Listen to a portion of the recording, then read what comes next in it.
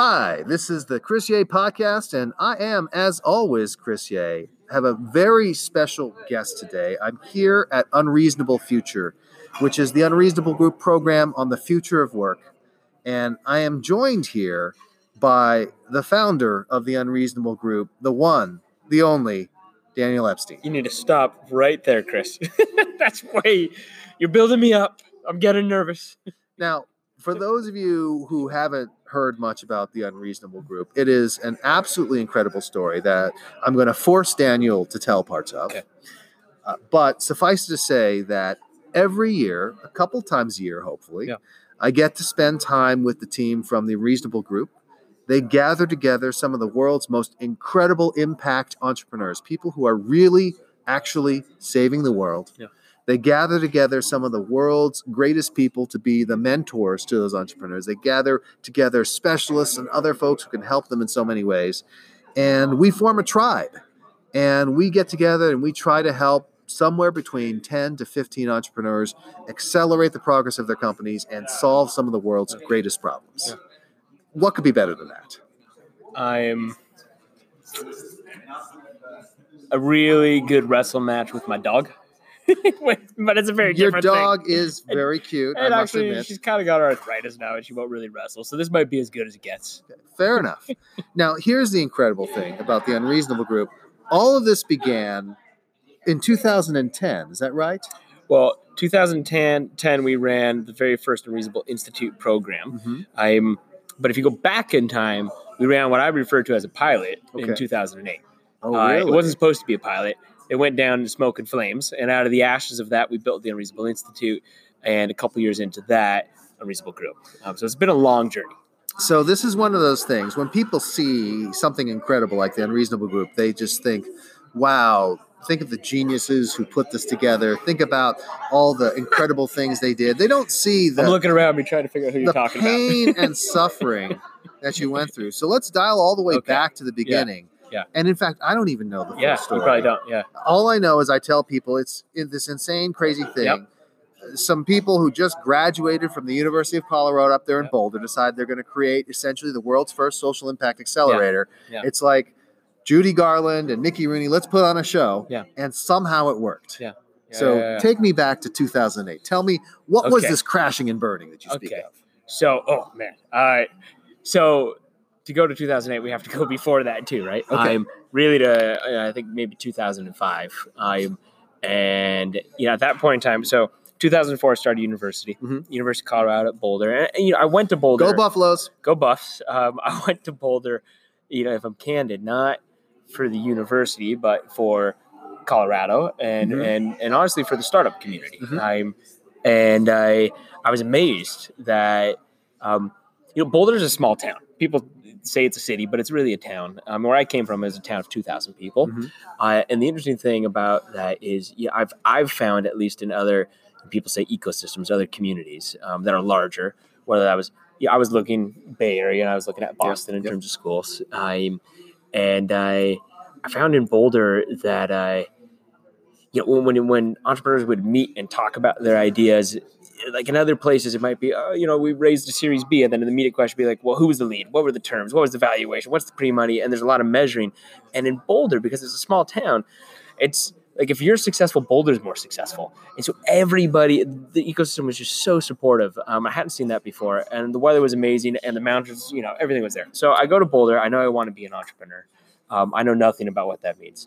And it's awkward. I'm studying math, finance, and econ. And when you start out at uni, everybody asks you, what are you going to be? I'm going to be an entrepreneur. And the immediate follow-up question is, oh, that's so cool. Like, what's your idea? And awkward silence, no ideas. Like the worst wannabe you can imagine. And I ended up dropping math, finance, and econ. And I studied philosophy. I had to take a philosophy 101 course, and it was like hedonistic mind candy. I was learning how to think, not what to think. And so quickly dropped everything. And with that amount of time, I could start a company now, like first semester. And so I'm trying to figure out what to do. And I couldn't think of anything that was compelling or that really grabbed me. Was it going to be social media? Was it going to be e-commerce? Was it going to be apparel company? And I wrote in my journal one night all these ideas, and then I put on my 18-year-old philosopher hat and said, well, what is entrepreneuring? I wrote on one line, I said, well, entrepreneurs design solutions to problem sets. I wrote on the next line, I could choose what problem sets I want to solve. And I wrote on the next line, I'm only going to work on problem sets worthy of my life's work. In essence, I'm 18. I can give a damn if I'm 18 years old or not. The only thing I know about startups is it's hard and the odds are stacked against you. So I will also point out that, Daniel, the entire time I've known you, you've looked much older than your physical age. Thank you. You are an old soul. Thank you, Chris.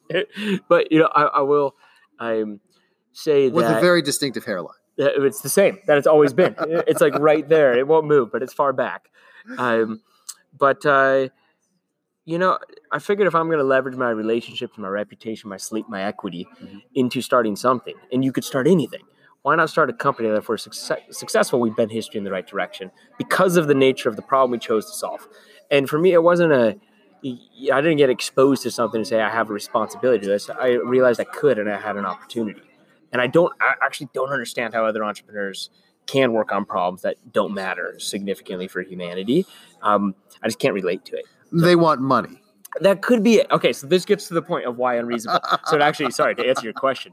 So started 3 companies in university. All of them were trying to solve problems typically delegated to the nonprofit world with for-profit models. I didn't know who to hang out with. And it's to your point, because I went to the nonprofit sector, being like, this is my tribe.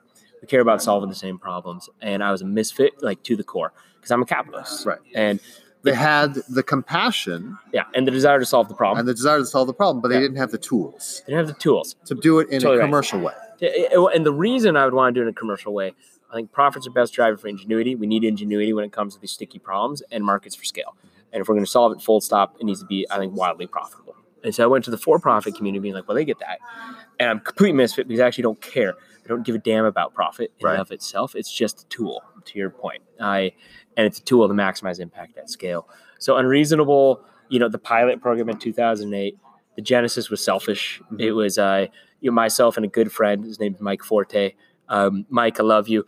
Not the best co-founder. He's an amazing doctor, is what he became, and it's totally appropriate. He's an amazing physician. What does he practice? Actually, sorry, I don't know. Actually, we'll look him up. Yeah, I know. We'll look him up later. We got to do that. We had this crazy idea of let's bring together a cadre of misfits who we could seek refuge in, who were other entrepreneurs foolhardy enough to believe you could change the world, but so hell-bent and determined they wouldn't stop until they did. So 2008, I'm still in university. Mike had graduated. We brought, I believe at that point in time, 17 entrepreneurs, 14 nationalities out to Boulder for 5 weeks. Wow. No budget. Literally zero. I am, kind of convinced a sorority house. Their house was empty in the summertime. These are mansions, right? They're empty. They're vacant. I convinced them basically to have us be their impact project. So we had this entire sorority mansion. We paid about $3 a night per person was the costs. Food was about $1.50 a day. I mean, this is bootstrapped, What were you feeding them? It's cheap when you do it at scale and and I mean, literally the whole thing, we spent maybe $24,000, 5-week program, fully immersive. And I just wanted a community. And if I didn't have to build it, I wouldn't have. I would have tried to get into it. And that crashed and burned because one of our partners in it actually ended up filing a suit against us to sue Mike and I. And that was a brutal, horrible 21-year-old experience when that was actually a nonprofit. The nonprofit suit you. Yeah. Yeah. No. We were a nonprofit. Oh, you were a nonprofit. And this person sued us. He or she sued a nonprofit. She did. I was good not to be sexist about that. And what happened was it was just a letter, right? And I learned that when there's not, at least my belief, is when there's not equity, because people fight over equity in for-profits, there's oftentimes ego in nonprofits. And everybody has one, myself included. And Mike and I wanted to give that program to the participants to have rotational leadership. And this person didn't want that to happen. They wanted either we let it or she let it. And so we ended up shutting it down. And it was like existential crisis for me. Did you finish the 5 weeks? Yeah. Okay. And it was amazing. Okay. It was amazing. So the program worked, but the structure around it didn't. Totally. It was in essence so successful in terms of what we were lucky enough to create that this person then wanted it to be theirs. And I went into, I've only done it a couple of times, but I would say episodic depression, didn't sleep, didn't eat for a couple of weeks. No exaggeration. It was just episodic though, but it was real. But it's understandable. Yeah, and I got he doesn't remember this conversation, which is so funny. Which but it meant a lot to me. So I met with one of our mentors at that time. His name's Paul Jurdy. He ran the Deming Center for Entrepreneurship at CU. Go into his office, and I walk in, and I just look haggard because it's been 2 weeks, really no sleep. And he says, "Tell me what happened." And I said, "Look, I put my heart into this. It's the only thing I really like fully." Nonprofit. We sunk a bunch of money into it. It was all just about social good. And then I got sued. And, one of this whole thing about kind of poor me, I can't believe this happened. I'm a student. Like, what's going on? And he looked at me and said, I think I'm looking at the luckiest guy I've seen in months. And I looked back at Paul. I was like, how, like, almost like, how dare you? Like, did you not hear that? And he said, look, because you learned a very valuable lesson. It actually cost you nothing. He's like, you learned that you need to have contracts. You need to have expectations on paper, no matter how close, the friend might be. And he goes, and failure is only failure if you stop or if you don't start. He says, so get out of my office and keep doing it, because this was a speed bump. This was a lesson. And that moment on it, total posture change. And I would add, I think failure is only failure if you don't start, if you stop, or you do something against your moral or ethical fiber. Mm-hmm. Those are the only definitions of failure. So we launched a Unreasonable Institute out of the ashes of that, co-founded it with one of the participants who was actually in the pilot, which was originally Vlad, and there's a lot of other co-founders. Interesting. Vladimir Pavlovich Dubovsky, clearly very Russian, heart of gold, he's a brilliant entrepreneur. And then we started to get sharper. I never had a plan of running that. I always wanted to have somebody else run it because I own companies. And then I got addicted to leverage. And I mean that in the sense of impact. I realized I can launch 1 or 2 companies, and if I'm really lucky, I could have a huge impact with one of them. Really lucky. But with a low probability. With an extremely low probability, especially with me at the helm. Or we could strive to be the most effective organization in the world at helping entrepreneurs who already had proven technologies and business models on the front lines. Yeah. And if we could do that, if we could help you go from bringing clean drinking water to 2 million people, it's already profitable, and we could take it to 200 million people faster, like that's a delta worth chasing after. And so in essence, that's where we started to mature, started to go later stage. And, now we work with, for the most part, growth equity companies. The 180 CEOs that we support, they've raised over $3 billion in equity. They've generated over $3 billion in revenue. They're impacting over 330 million lives around the world measurably in literally every country and territory on the planet. And it's advanced technologies like here, from 3D printing, tissues to the fastest growing distributed solar company in the world, and companies that pull clean drinking water out of 3% humidity in the air in the middle of the desert with no electricity. Like, it's science fiction, but it's nonfiction. And these entrepreneurs, like, I'll stop talking, I promise, Chris, but like, they just have, can I swear? Please. Yeah. Of course you can swear. Fuck yeah.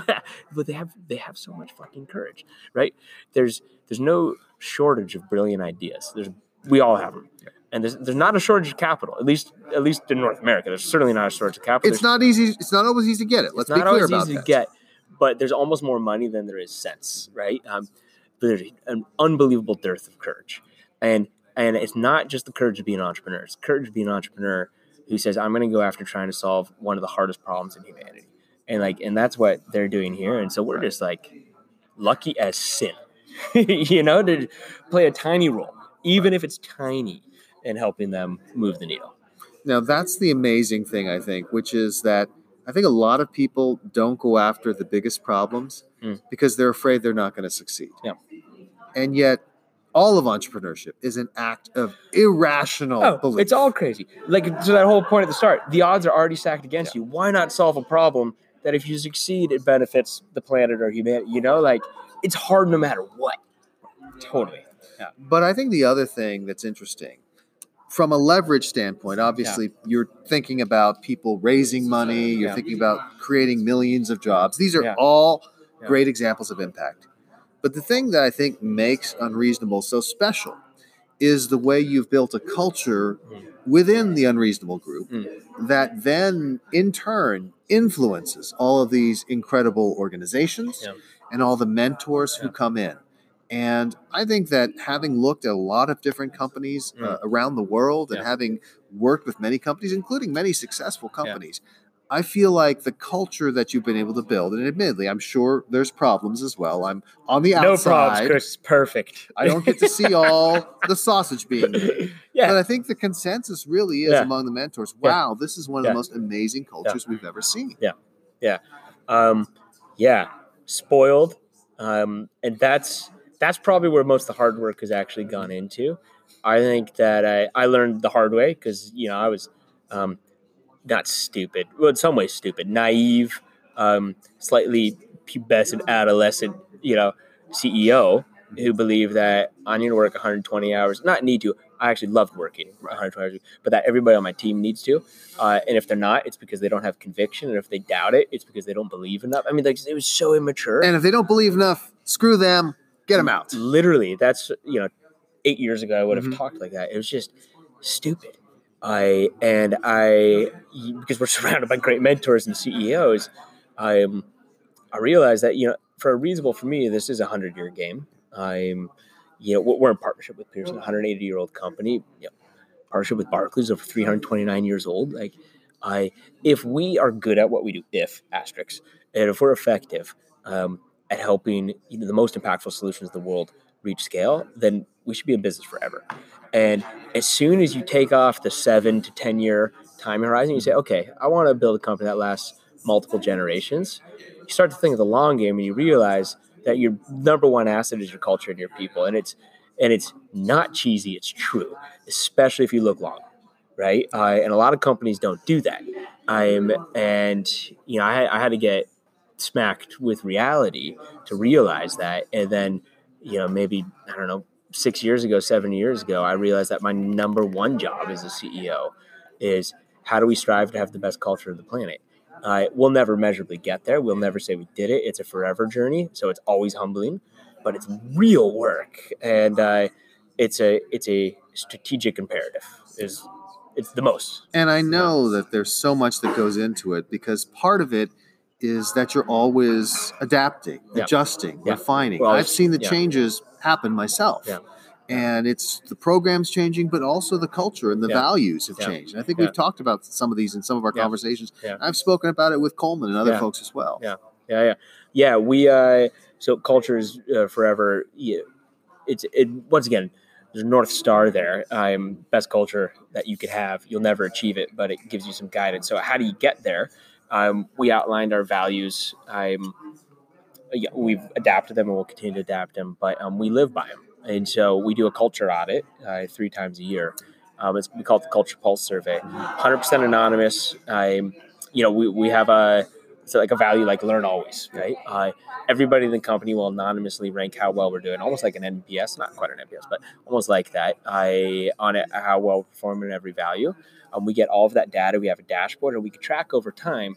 Let's use an easier value like health and family first, right? We can see in one quarter we got a 9.1 out of 10 average, and then the next quarter we got a 7.5. That begs the question: what the fuck happened? Right? And what might we do to get back there? What are the policies, the traditions, the language, the hiring? Everything ties into how do we better live that value? We have a conversation about it, and then we implement new changes. And the next quarter, it goes up, or it goes down, or it flatlines. And what's so interesting, though, is even if you get let's say you get a 9.1 on family and health first, that would be an amazing score. Begs the question, what might we do to get to a 10? Absolutely. There's always room for improvement. And so what we're trying to do is get the way we show up in the world and how we practice business to become more and more proximate to the values we aspire to have, knowing we'll never fully be there. But that's beautiful. Yeah. It's so empowering. So it's like our culture actually changed, our values lead to the practices and policies and habits of communication, architecture, and language, and nomenclature and compensation policies that actually lead to real change on a daily, weekly, monthly, quarterly, annual rhythm of the company. And it's cool. Culture is time and space. It's a real thing, right? And it's a way to quantify it that we stole from a company called Sterling Rice Group. And it was one of the best. This Culture Pulse survey idea is brilliant. It's brilliant. And again, let me say I have tremendous admiration for the culture that you've built and continue to build. I have tried to build culture in the various places I've gone. I have not been nearly as successful as you. You can start off with the best of intentions, but you guys have been able to really make it stick. And part of it is something that we talk about in blitzscaling, which is that it's really important to have a strong culture. And one of the things about a strong culture is that sometimes people can say this is a really strong culture. Sometimes they can say this is a cult. And you can put the cult back in culture. And I do notice that let's talk about tattoos tonight. You have a number of folks with unreasonable tattoos. Yeah. You didn't say where your unreasonable tattoo tattoo is. My right butt cheek. On your right butt cheek. Yeah, it's on the right one. How often do you show that to people? Not that often, man. As I got older, more hair ended up growing down there. It's just not as pleasant as it once was. Why did you choose the right butt cheek, by the way? So I have a couple pictures. Josh has a couple photos. The VP committee has some photos of the tattoo. Perhaps we'll have that as an extra. The Colonel has a couple. No, I mean, I think that like in life for me, I do take the work that we do seriously, but I don't take myself seriously. And I think that's just more fun. And so what had happened is in the very first Unreasonable Institute, summer 2010, 2 weeks into it was a 10-week program, it was insane, fully immersive. And two of the entrepreneurs went out and got a tattoo of our logo. And I'm not exaggerating. At that time, I had less than $50 in the bank account for the company, and I'm on credit. This is ridiculous. Right. And they came back, and you took on risks that I frankly have to say were irrational. Stupid. Yes. Well, yeah, and I don't know if they're necessary, but they came back and they had tattoos of the logo, and I was like, you're insane. Like this guy, I showed them the bank account. I was like, this could falter now. Like, what are you doing? And they said it's not a logo, it's a symbol. It's a light bulb with wings. And They said it's it's something like it's about ensuring your dreams take flight and are realized in the light of day kind of thing. And once they got tattoos, they're like, you have to get one. I don't have a tattoo other than that. And so I called my parents, and I was like, hey, I'm thinking about doing this. They did it, and much to my surprise, they're like, go after it. And I talked to my mom, and she's like, where are you going to get it? And I thought it'd be kind of cool to get like a sailor's tattoo, like the side of your arm, shoulder kind of thing. Or maybe Dave has the one on the forearm, right? Really cool. I was like, oh, yeah. And my mom looked at me, and she's like, what do you really want to get it? I was like, what? And she's like, what do you really want to get? I was like, my butt cheek? And she was like, just get it there. And I was like, really? And part of that, I'm not going to lie. It's like a really dear friend. He's almost a brother. I don't see him enough, but we were roommates, study abroad. His name's Alex Pelly. He had a tattoo on his butt cheek. And I just thought it was so funny. This is a horrible podcast. What tattoo does he have on his butt cheek? His is different. I think Al got really drunk. Okay. And got like an anchor there. It was a total joke. A classic sailor tattoo. A classic sailor tattoo. Okay. But I just thought it was hilarious. It's like, don't take yourself too seriously. And I figured at that point in time that someday the board would fire me. And if they did, that I would walk out of there. And you'd moon them. I'd moon them and say, look how dedicated I am. How dare you walk out the door. I don't think that's going to be the scenario anymore. It was just don't take yourself too seriously. Well, by the way, last laughs on you. Those entrepreneurs were absolutely right, it seems. Yeah. By the way, which entrepreneurs were those? Ben Lyon with Copo, which is a mobile, probably they changed to like credit, but mobile financing application in Kenya. Golly, who was the other entrepreneur? They're gonna kill me. It's fleeting right now. It's fleeting. I will admit, we are recording this at 11:20 something at night. And I'm tired, Chris. I'm sure we've both drunk quite a bit of wine tonight as well. And it's just late. but there's about 40 people who probably have the tattoo now, maybe more. It's silly. It's a joke. To your point, though, cult and culture. So I will say, so one of our mentors, Seth Godin, I first met him, and he was really generous with his time. We sat down, and he said, tell me the vision. And I painted this whole thing. And it was, ridiculously aspirational. It was, blah, blah. We're going to have 100 institutes in 100 countries, and, world domination, create a revolution of entrepreneurs, going to, all this stuff. And he said, look, and I was telling him about the business model, because I thought the incentive structure was what I would call pure, right, and aligned. When we talked through it at the end of the conversation, he said, look, your business model, that's not going to work. He goes, but I have no question that you'll eventually figure it out. He goes, that's not the issue. So what you need to do is study religion, study cults, and study Harvard's alumni. And I thought that was a very strange piece of perspective. I said, what do you mean? And he said that you need to look at religion because in essence, there are traditions and stories that bond anybody of any religion somehow culturally together, no matter where they are in the world.